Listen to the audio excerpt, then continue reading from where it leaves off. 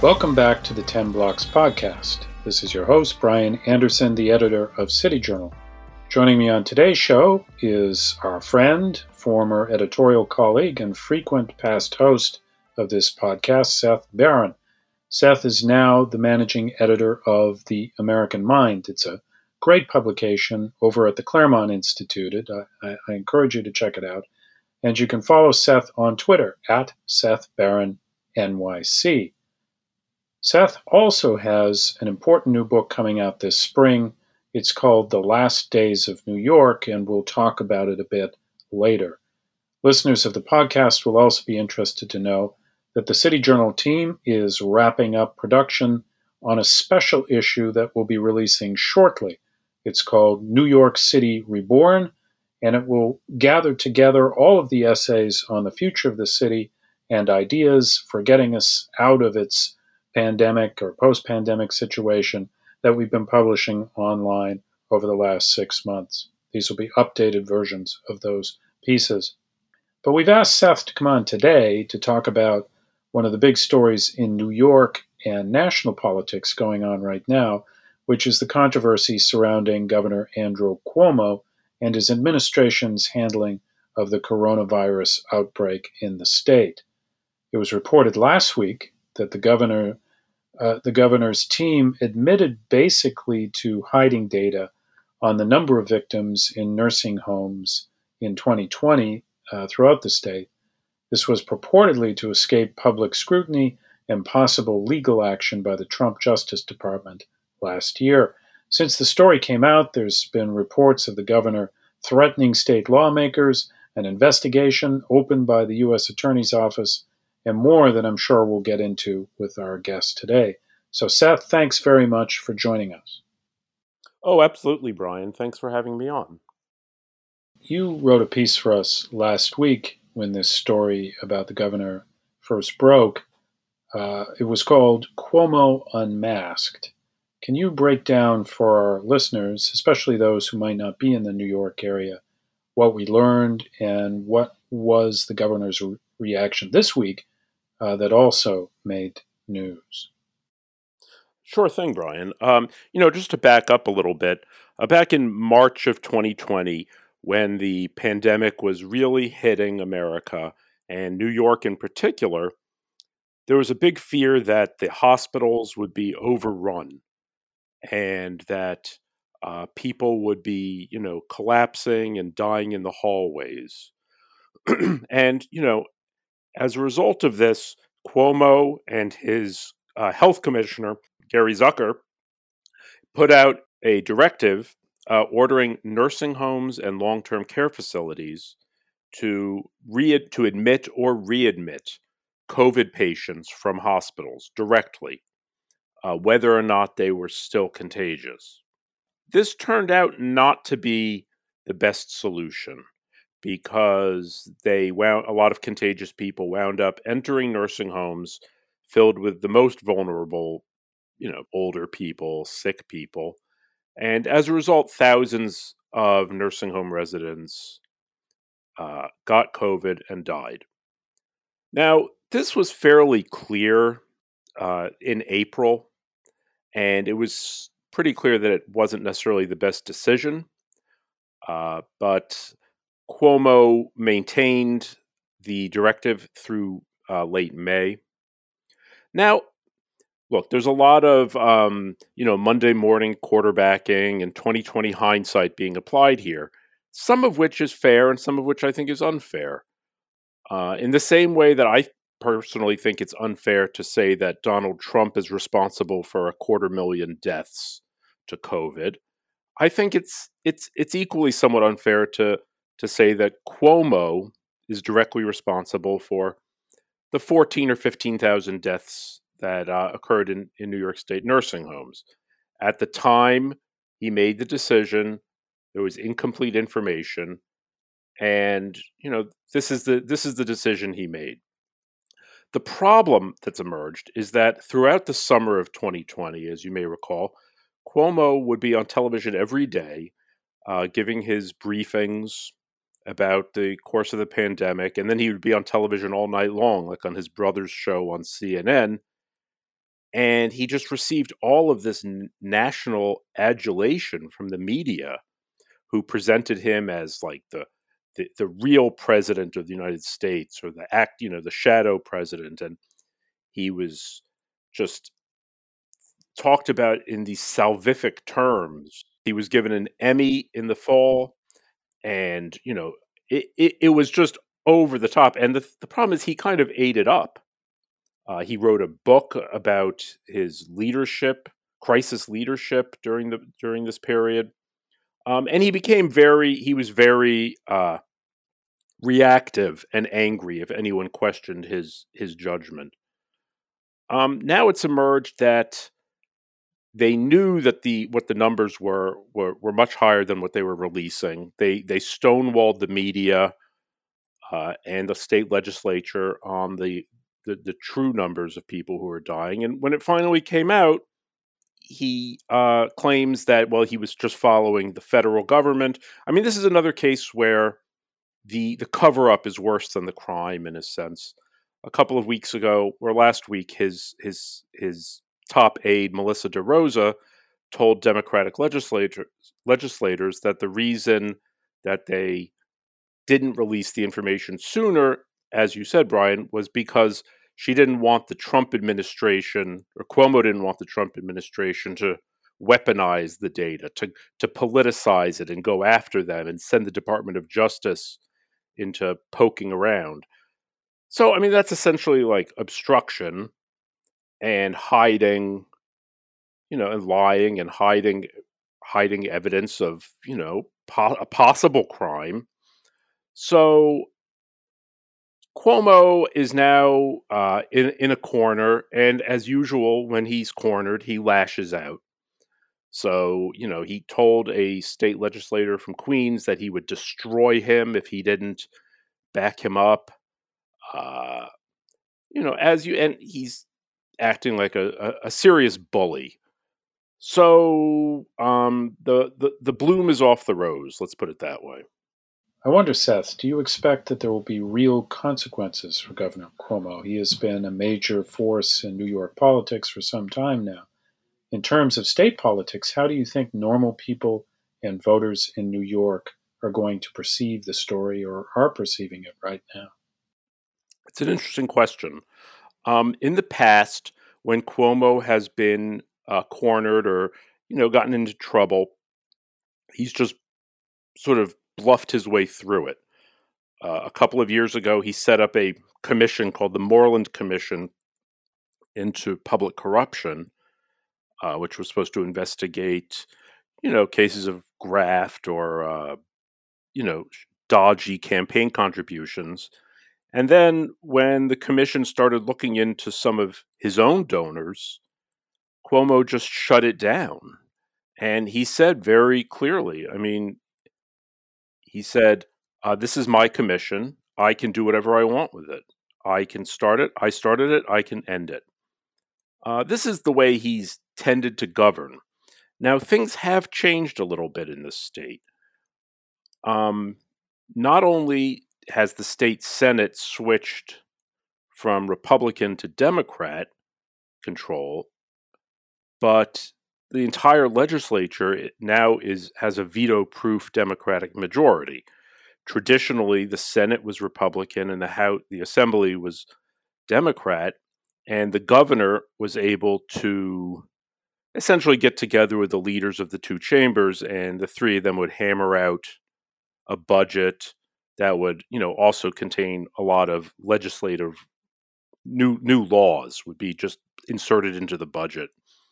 And he could play off the two sides. Now that the Democrats have a veto-proof majority, they're still dependent on him because he presents the budget, but they can push back. So I think we're going to be seeing more of that, although the Speaker of the Assembly, Carl Hastie, has not so far opposed the governor. But there are talks right now. Many legislators want to roll back Cuomo's his executive emergency powers right now because of the pandemic. There's all sorts of things he can just do unilaterally that they want to take away from him. And then, he has an election next year. and there may be people on the left side of the party who want to challenge him. So it's a very good question, and it's a little bit in flux right now. As you know well, Seth, New York City Mayor Bill de Blasio, someone whose career you follow closely, is wrapping up his final year in office. And basically, everyone in the city is now looking forward to the next mayor. You wrote a piece for us a few weeks ago now, which will be included in our special issue, New York City Reborn, previewing the mayoral race and profiling some of the top contenders. Mostly in that essay, though, you urge caution. I'll quote you here. It's tempting to think that electing a better leader will repair all the damage. Unfortunately, it's not that simple. If you could you sum up your concerns for New York as you express them in that essay? What kind of damage has the de Blasio administration done to the city over the last 8 years? What is the post pandemic outlook for the city? Have you seen anything that might make you optimistic for New York's future, at least in the near term? Sure. Um, I mean, one of the benefits of having a two-party system, as we do, in most parts of America and nationally, is that the two parties are they rein each other in to some degree. You can't run to the far left in a two-party system because, well, you're going to have to face a general election against a more moderate opponent, and the same for the on the other side. New York City and increasingly New York State is a one-party state, so there's really no check on the leftward impulses of the Democratic Party, particularly in the primary. Right now, we have dozens and dozens of seats coming open in the election this year, the June primary and then the November general, and all of these candidates for city council, for mayor, for controller are just leapfrogging each other to the left to try to uh, promote the most woke left wing agenda. So all kinds of things are coming up that years ago never would have been considered like feasible, such as legalizing prostitution or insisting that all new construction contain 1/4 of the units for the very poor. Abolishing the police.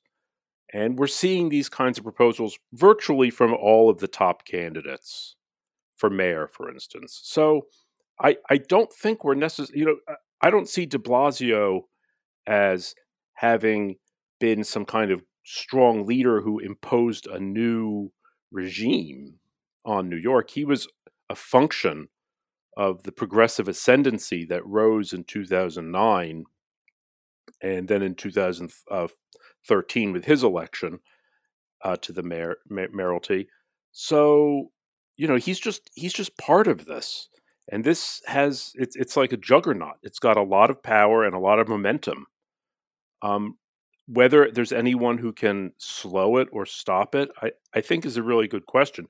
I mean, the only positive sign I see, and I'm not a big fan of Andrew Yang by any means. I think a lot of his policies are insipid, but he's not beholden to the existing power structure, such as the municipal unions and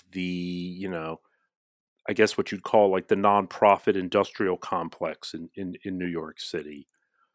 So he might be able to come at things with an original perspective, and he is leading in the polls right now. I mean, today, de Blasio is meeting with union leaders essentially to stop Yang.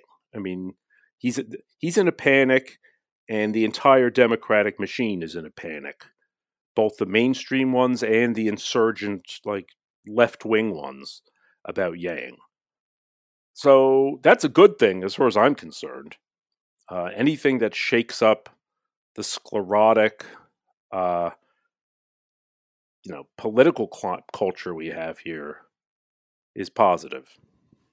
As I mentioned at the top, Seth, you've got a new book coming out this spring, The Last Days of New York, a reporter's true tale of how a city died. Now, this overlaps somewhat with some of the things you were just saying, but I wonder if you could give a sketch of the main argument of the book for our listeners. Sure. I'd love to. Yeah, I mean, basically, I did sketch out my premise that a regime has taken over New York City from top to bottom, from staffers to the elected officials to these consultants who work on behalf of politicians, unions, corporations. They essentially fund they raise money for candidates. They essentially select candidates. It's very hard to see to see lines between the political party, the consultants, and the donors. Um, we've seen a very woke progressive agenda, an equity focused agenda, meaning equality of outcome, not equality of opportunity. We saw this with de Blasio when he took over with his Tale of Two Cities narrative, stressing the wealth disparities among people in New York City. I mean, the thing about New York City is it's always been a beacon for immigrants because there was so much opportunity here. People don't come to New York either from the rest of the country or the world seeking equality. They come because they're seeking opportunity, seeking like equity, equality of outcome just smothers opportunity. It destroys it. So, we're seeing but it's invasive. It's gotten to every aspect of government and cultural life. The schools are now completely infected by this insidious ideology, with principals sending out charts to white parents asking them to identify where they are. Are they between? Are they white supremacists or are they white traitors? This type of thing. So we're seeing this, in policing, education, budgeting. We're seeing it all across the spectrum of policies and politics. So it's not looking too good. It's just really not looking too good. But anyway, that's the thesis. That's what I do in my book, is I cover all these different areas, but also, it's not a strict policy book, because I do get into the personality of Bill de Blasio and some of the more amusing features of his term. Don't forget to check out Seth Barron's recent work. He's now the managing editor over at the American Mind, but we're still glad to have him writing for City Journal, and he'll be writing for us going forward on New York and other issues. You should absolutely check out this new book he's got coming out, The Last Days of New York. It'll be appearing in May. And you can follow Seth on Twitter at Seth Barron NYC. You can also follow City Journal on Twitter at City Journal and on Instagram at cityjournal_MI. And as always, if you like what you've heard on the podcast, please leave us a rating on iTunes. Thanks for listening, and thanks very much, Seth, for joining us today. Thanks for joining us for the weekly 10 Blocks podcast featuring urban policy and cultural commentary with City Journal editors, contributors, and special guests.